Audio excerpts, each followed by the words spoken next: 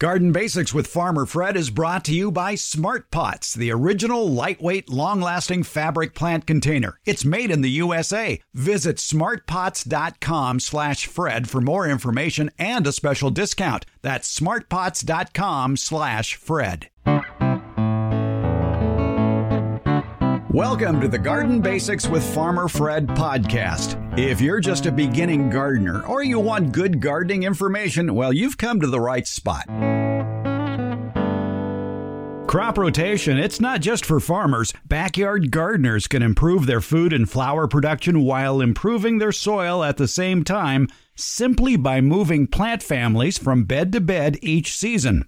College horticulture professor, retired Debbie Flower, has the lowdown on the advantages of crop rotation. If your clay soil has you worried that it's not very good for a garden, well, worry no more. Soil specialist Steve Zion says there's a lot of benefits to gardening with clay soil, and he has tips for improving it as well. It's all on episode 114 of the Garden Basics with Farmer Fred podcast, brought to you today by Smart Pots. And we'll do it all in under 30 minutes. Let's go. Sometimes when it comes to garden problems, one thing that helps a lot to keep them from spreading is crop rotation. We've talked about this a lot on the program. And what exactly is crop rotation? For the answer to that, we bring in retired college horticultural professor Debbie Flower, who has probably discussed this with one or two classes in her time. Yeah. And I think I recall you saying that when the crop rotation lecture starts, their eyes glaze over. It's, boy, I hope not. I hope that it's used. We talk about it not just in the vegetable garden, but also in the landscape when planting a landscape. Because so what it is for the vegetable garden is planting something different in each spot each year. So one year you plant tomatoes there, and then the next year you're going to plant something different, maybe cabbage, or that would not be a summer crop, but mustards, that's spring. Or maybe you leave it blank, but you don't plant tomato or a tomato relative in that same spot the next year. And the reason we do it is that plants in the same family, so crop rotation is done at the family level. Plants in the same family share insect and disease problems. So if you get a tomato one year and you plant a tomato the next year in the same location, or a pepper, or an eggplant, because they are all in the same family. Or a potato. Yeah. Yes. If you plant them in the same location the next year, maybe you'll do okay. But then maybe the third year, the disease pressure has built up enough, or your tomato hornworms population has built up, and they spend their winters in the soil. And so you plant a plant in the same family, they'll come out and start eating the plant. Whereas if you rotate it to something outside, let's say a melon, it's called the Solanaceae family. So the Solanaceae family has tomatoes, potatoes, peppers, and eggplant, as well as tobacco, which is a fun crop to grow as well. It's pretty, I think. If you plant any of those things, you want to not plant them the next year. They're all in one family, so you want to move them somewhere else. So maybe we're going to move to the family the cucurbits, which includes cucumbers and melons and squash, and plant one of those in that spot instead. When the tomato hornworm comes out in spring and there's a squash there, it's not going to do anything. It does not attack the cucurbits. It only attacks the Solanaceae. So we're moving our plants around the garden so that the insects and diseases that may be present at that one location don't attack the plant from a different family. Probably, ideally, it's nice to have 6 distinct garden planting areas, because this makes the garden rotation plan, the crop rotation plan, a lot easier. We'll have a link to today's show at the Farmer Fred rant, and it'll be called the crop rotation plan for the home garden. So basically, let's say you have 6 beds in this perfect world you live in. One bed's going to be blank. But actually, blank isn't blank, because you could put a cover crop in there. You could put oak leaves on there. You could just put compost on there. You're basically giving that plant the season off to feed the soil. That bed. Yeah, that one bed. So bed one would be the sleeping bed, if you will.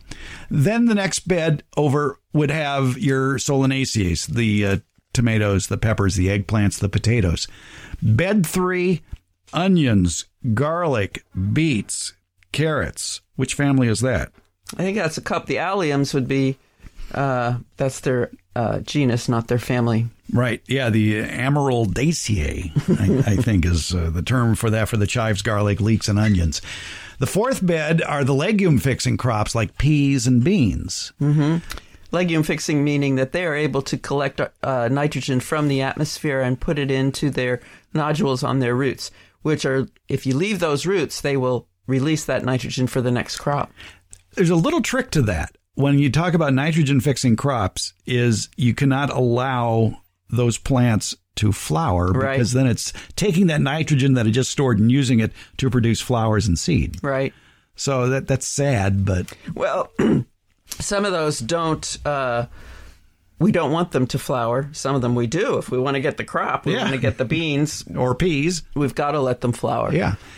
But then again, in that bed 4, you could plant something that works both as a cover crop and as something you could eat, like fava beans, for example, if you want to do a cover crop. So, yeah, in bed 5, you've got the you know what I mean. Cucurbits. Thank you. Yes, the cucumbers, muskmelons, pumpkins, squash, watermelons, which are, I would think, heavy nitrogen feeders. Yes, they are heavy nitrogen feeders.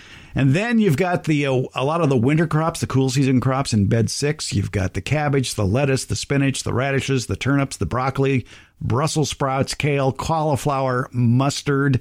And when that's done, that would become, I would think, the squash pumpkin bed, because they're not heavy nitrogen feeders, those cool season crops. Right.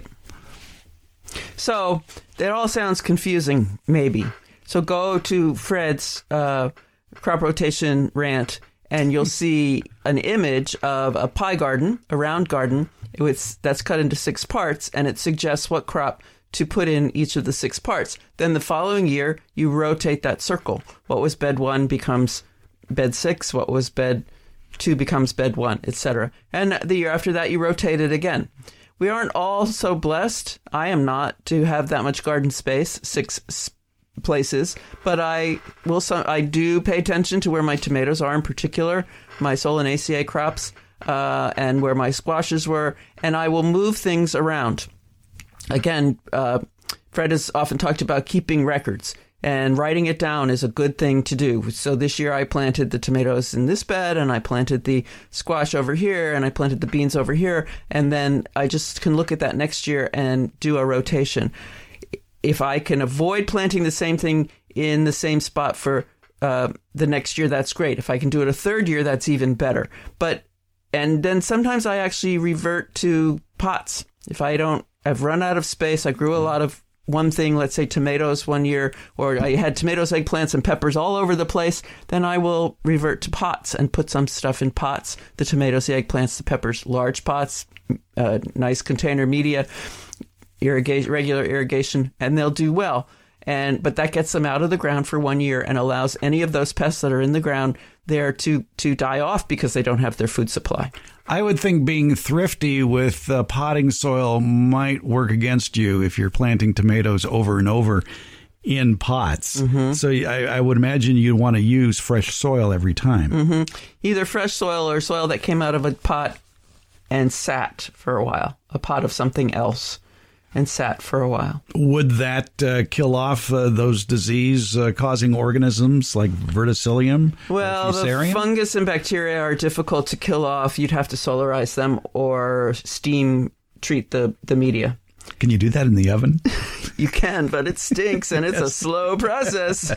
What I noticed, one thing about the crop rotation garden, if you will, that if you imagine your garden as a pizza pie, that directly opposite in the 6 slices of garden pizza, the 12 o'clock and 6 o'clock positions are both heavy nitrogen feeders. The tomato, pepper, okra, potato, eggplant at 12 o'clock, and then squash, pumpkins, melons, cucumbers, corn at 6 o'clock. And if you're rotating it clockwise, replacing the tomatoes, peppers, etc., would be the cover crop or the composted slice. Replacing the corn, cucumbers, squash, and melons are peas and beans, which is a nitrogen-fixing crop. Yes, and even though they do need to flower and they do use some of that nitrogen they fix, there typically is some nitrogen in their roots left over at the end of the crop. And so if you leave their roots, then you've got nitrogen for the other plants to feed off of. Yeah, so you're basically surrounding the heavy feeders with lighter feeders or replenishers, if you will. So if you go to the crop rotation plan for the home garden at the Farmer Fred Rant, it makes it much easier to understand than trying to figure this out in a podcast. But there are reasons why each triangle on that has a certain plant in it. Right, exactly. Yeah, you can't, unfortunately, mix up your plants without spreading the disease to every... By the way, that brings up another good point, too, is... When you go out to the garden, you've got your trowel and you're digging in every bed. Well, if you happen to be digging in a bed where you know you have a disease issue like verticillium or fusarium, don't forget to clean off that tool before you go to the next bed. Yeah, they exist in the soil, and hopefully you don't have them. If you do, then you have to pay attention and use verticillium or fusarium resistant plants, or grow them so that disease doesn't take over. But you can move it from place to place if you use a dirty tool and in a new place. So know your families. Know your family. Know your plant families. Yes, exactly. And you can, at the Farmer Fred Rant, that crop rotation plan delineates that, so you know who's related to who and who you want to move together. There are some other families, too, that are heavy feeders that are more permanent, and you don't really have to worry about those, like asparagus or artichokes, if you can grow artichokes where you live. And those are going to get their own bed for 15, 20 years. Right, and you're going to tend them differently. Exactly. Yeah, and like you say, it's always a good idea to have some big pots on hand, too, to yes, and get you a few through. Bags of media, yep. Yep, and clean your tools. Crop rotation, it's done to avoid buildup of pests, both diseases and insects. So get in the habit of rotating your crops. Debbie Flower, thanks for your help on this. Always a pleasure. You're welcome. We're glad to have Smart Pots on board supporting the Garden Basics podcast. Smart Pots are the original award-winning fabric planter. They're sold worldwide. Smart Pots are proudly made 100% in the USA. I'm pretty picky about who I allow to advertise on this program. My criteria, though, is pretty simple. It has to be a product I like, a product I use, a product I would buy again. And Smart Pots clicks all those boxes. They're durable, they're reusable. Smart Pots are available at independent garden centers and select Ace and True Value stores nationwide. To find a store near you, visit smartpots.com/Fred. It's Smart Pots, the original award-winning fabric planter. Go to smartpots.com/Fred for more info and that special Farmer Fred discount on your next Smart Pot purchase. Go to smartpots.com/Fred. No matter where you live, you might be dealing with clay soil. Many gardeners don't like clay soil because it's too hard to dig, or maybe it's always wet. Well, actually, clay soil does have some advantages, and clay soil can be modified. We're talking with Steve Zion, soil podologist for over 4 decades. And Steve, you've heard it, I've heard it over the years. People think they have a poor garden because they have clay soil, when in reality, it could be just poor drainage. I love clay soils. Clay soils have numerous beneficial features to them. The problem is they have not been managed properly. Clay soils don't need to be irrigated as frequently, so they don't need as much water. They will hold water for a much longer time so that your plants will be less likely to have problems with drought. You need to irrigate less frequently, although when you irrigate, you do have to apply it much more slowly than you do, say, a loam soil or a sandy soil. The water will move down and actually spread out farther. If you're using, for example, a drip irrigation system, you don't need to have as many lines, and you can have more space between your emitters in a clay soil than a sandier soil or a loam soil. Yeah, exactly. Let's talk a little bit about that water footprint, if you will. And let's use, for an example, a drip irrigation system at a dripper. And as that water drips into the soil, if you have clay soil, that footprint could be 12 to 18 inches wide, whereas with sandier soils, it could be 10 inches or less. Probably less. Yes. The issue is that, when you're applying it in a sandy soil, it'll move straight down pretty much very, very rapidly. And so you can apply the water fairly rapidly and it won't run off and it'll get down to that depth, but it won't spread out. So you need to put your drip lines closer together. In a clay soil, the pore space, the size of the pores is much smaller. Water does not move through clay soils via gravity. It moves through by what's called capillary action. The water actually has to be sucked into and through the soil. And so it moves much more slowly. But it will also, because it's moving, by suction, if you will, it's going to be sucked to the sides. And so it's going to spread out much, much farther. But don't you want water to go deeper? So how can you make clay soils absorb the water so it goes deeper? Just apply it for a longer period of time.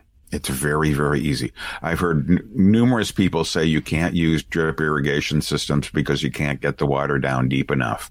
And that simply is not true. You just have to leave them on for a longer period of time. And really the best way to test how far that water is going down and how far out it's going, for that matter, is to use what's called a soil probe. It's basically like a hollow tube that has a T on the top, and you push it in the ground and you pull it out, and there's one side that's open that you can see the soil that you pull out, and you'll be able to see whether that soil is moist or dry. And so what I tell people to do is irrigate half the amount of time they normally do, wait an hour so that gravity is going to pull down the water as far as it's going to go. And gravity does have a little bit of effect, or can have a little bit of effect in a clay soil, especially if it's a healthy clay soil. And then after an hour, you put the soil probe back into the soil, pull it out, and you'll see how far down that water's gone. And if it's gone down 6 inches and you want it to go down a foot, you've got to water twice as long. It's just a matter of realizing with a drip system, to get the water down deep, you have to let it run for a much longer period of time. One of the problems of drainage in clay soil is underneath that clay soil, which may only be 8, 10, 12 inches thick, is underneath that there could be some layers of hardpan, which are going to inhibit the flow of water. And I think that may be a case that a lot of people are encountering when they're trying to work with clay soil. Yeah, that can be a real problem. If the clay hardpan is, relatively shallow, where you can get a drill basically and drill through it. A lot of times you can go to your cooperative extension office or your agricultural commissioner's office and ask for a soil map. There's also websites that give you soil maps, but some of the newer ones, if you live in an urban area, are not quite as accurate, because they can't get in there to sample the areas because it's somebody's backyard. But they will, in many cases, give you an indication of the depth of the hardpan, if you have one, and how thick it is. And if you can get a drill bit to go down, and if it's not very thick, in many cases it's not, you can just basically drill through it.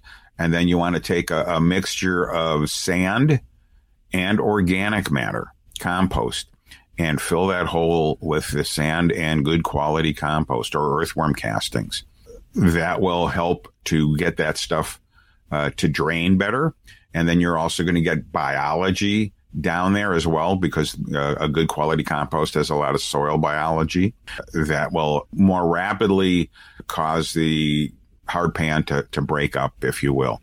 Another thing you can do is there are some cover crops or green manures that are very, very deep rooted and capable of, and often, in many cases, breaking through clay hardpan. And if you live out in the country, always keep the phone number handy of the guy that's got a tractor-mounted or Jeep-mounted soil auger that can easily get down 36 inches with no problem. When I lived in the country, that guy was very important in my life, to drilling those holes to get through those layers of hardpan. So if you want to improve clay soil, Steve, what would be a good way to make sure to help that water go even deeper?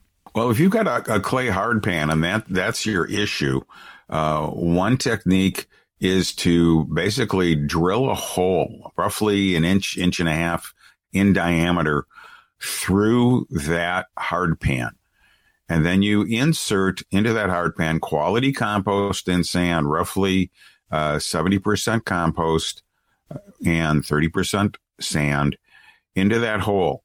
And that will allow water to move down through that hardpan. And you've got to take that mix of compost and sand all the way to the soil surface. That's because you need to get that water into that mix of compost and sand at the soil surface. If you put it below the soil surface, it's not going to get into that column very well. The soil will have to be saturated in order for the water to move into that column. So we're only talking about an inch and a half in diameter, and, do them a couple feet apart, and you will be then getting the soil biology through that hardpan and in that area of that hardpan, and they can start breaking up that hardpan. Then you can also start growing crops that will have deep tap roots that will go through those holes. And then as they grow, they will fracture the hardpan. And this is, and here we're talking about amending, or we're really talking about breaking up the hardpan. We are not talking about improving drainage, if you will, to your clay soil. In order to do that, what you want to do is surface apply good quality compost and earthworm castings. And with rain and irrigation and some soil biology that might be native to the soil, to your clay soil, and certainly the soil biology that is in the compost and the earthworm castings, will start penetrating into that clay soil and creating soil structure, creating different sized pore spaces, which will then improve the drainage, improve the ability of you to dig in your soil, to plant and transplant and fertilize and all of those good things. So just apply it to the soil surface. Realize that every time you cultivate the soil, you dig in the soil, you rototill the soil, you're destroying not only soil biology that helps your plants obtain nutrients, water, and fight off pests, but it destroys the soil structure, the different sized pore spaces that you have, which is so critical in a clay soil. Your typical clay soil only has small pore spaces, and that's why the water and roots have a hard time moving through it. You need those large pore spaces created by the soil biology. You have heard, and I have heard over the years, some interesting ways that people have dealt with clay soil, especially when it comes to irrigating trees or shrubs. I once visited a gardener who had all these PVC pipes sticking out of his soil, and he explained to me that it was to deep water his trees, and these 1-inch PVC pipes would surround the tree. There were probably 8 or 12 of them around each tree that went down 3 feet, and he was basically going out there every day, putting his garden hose in each of those pipes and filling those pipes with water. Is that going to work? No. The issue is, if he's doing it every day, he's basically saturating that soil in the vicinity of those clay pipes or PVC pipes. Our plant roots and all the soil biology need oxygen as much as they need water. And so if he's doing that every day, he is eliminating the oxygen. The only kind of critters that are going to live in that area are the kinds of critters that rot plant roots. The other issue is if he doesn't have enough of those pipes, the soil probably between those pipes is bone dry. And so then you get a very poorly spread root system. And so it makes it much more difficult for that tree to obtain nutrients and water, because the entire area where the roots should be growing is limited by half or maybe even more. The other story we hear from a lot of gardeners dealing with clay soil is they think they can improve the drainage by rototilling in lots of sand. What does sand do in a clay soil? Well, what do building contractors use sand and clay for? They make concrete or cement. And so I always tell gardeners, if you want to garden in concrete or cement, go ahead and add sand to your clay soil. I had one person who said, well, I added sand to my clay soil and it worked great. And I said, well, what did you actually add? And he then admitted he added sand and a little bit of sand to a lot of compost. And so it wasn't the sand, it was the amount of compost that he added and the soil biology that's in that. And like I said before, when you cultivate your soil, when you do anything that digs into the soil, whether it be rototilling or spading or double digging or however you cultivate the soil, you're destroying the soil structure. You're destroying the large pore spaces that are there, that are so critical for water movement, root movement, biology movement. You're also destroying half of roughly half, if not more, of the soil biology. A lot of the soil biology, fungi and mycorrhizal fungi have long roots. And so you're chopping those things up and you're killing them. And so you're ending up with a soil that is dominated by these little tiny one-celled organisms called bacteria. And when you get a soil dominated by bacteria, instead of having a roughly 50-50 ratio of bacteria to fungi, if you've got a bacterial dominated soil, the kinds of plants that like to grow there are weeds. Weeds love bacterial dominated soils. So if you want to grow a lot of weeds in your garden, till it up. If you want to destroy the soil structure, end up compacting your soil, making it that much harder, till the soil. If you want to improve the quality of your clay soil, start adding compost and worm castings to the soil surface. Clay soil, it can be your friend if you learn to work with it right. Steve Zien has provided us with a lot of tips to do that. I'll throw in one of my own tips. If you have clay soil, get a spading fork. It's much easier to dig with a spading fork than it is with a shovel into clay soil. Thank you. Or a broad fork. A broad fork. Yes. How broad is a broad fork? My guess is about 3 feet long and about an inch wide, and it has tines just along that one row. And the tines are fairly long, and you basically just shove it into the ground, and it has long handles. And you just basically, you put your foot on the crossbar, and you grab those long handles, and you move forward and back, and you're just basically trying to fracture that clay soil. Okay. And then you can put your compost on the soil surface, your earthworm castings. There you go. Lots of advice from Steve Zien, soil podologist, also unofficially Sacramento's organic advocate, as you might be able to tell. And we've got some good advice there on working with clay soil. Steve Zien, thanks so much for your help. It's been fun as always, Fred.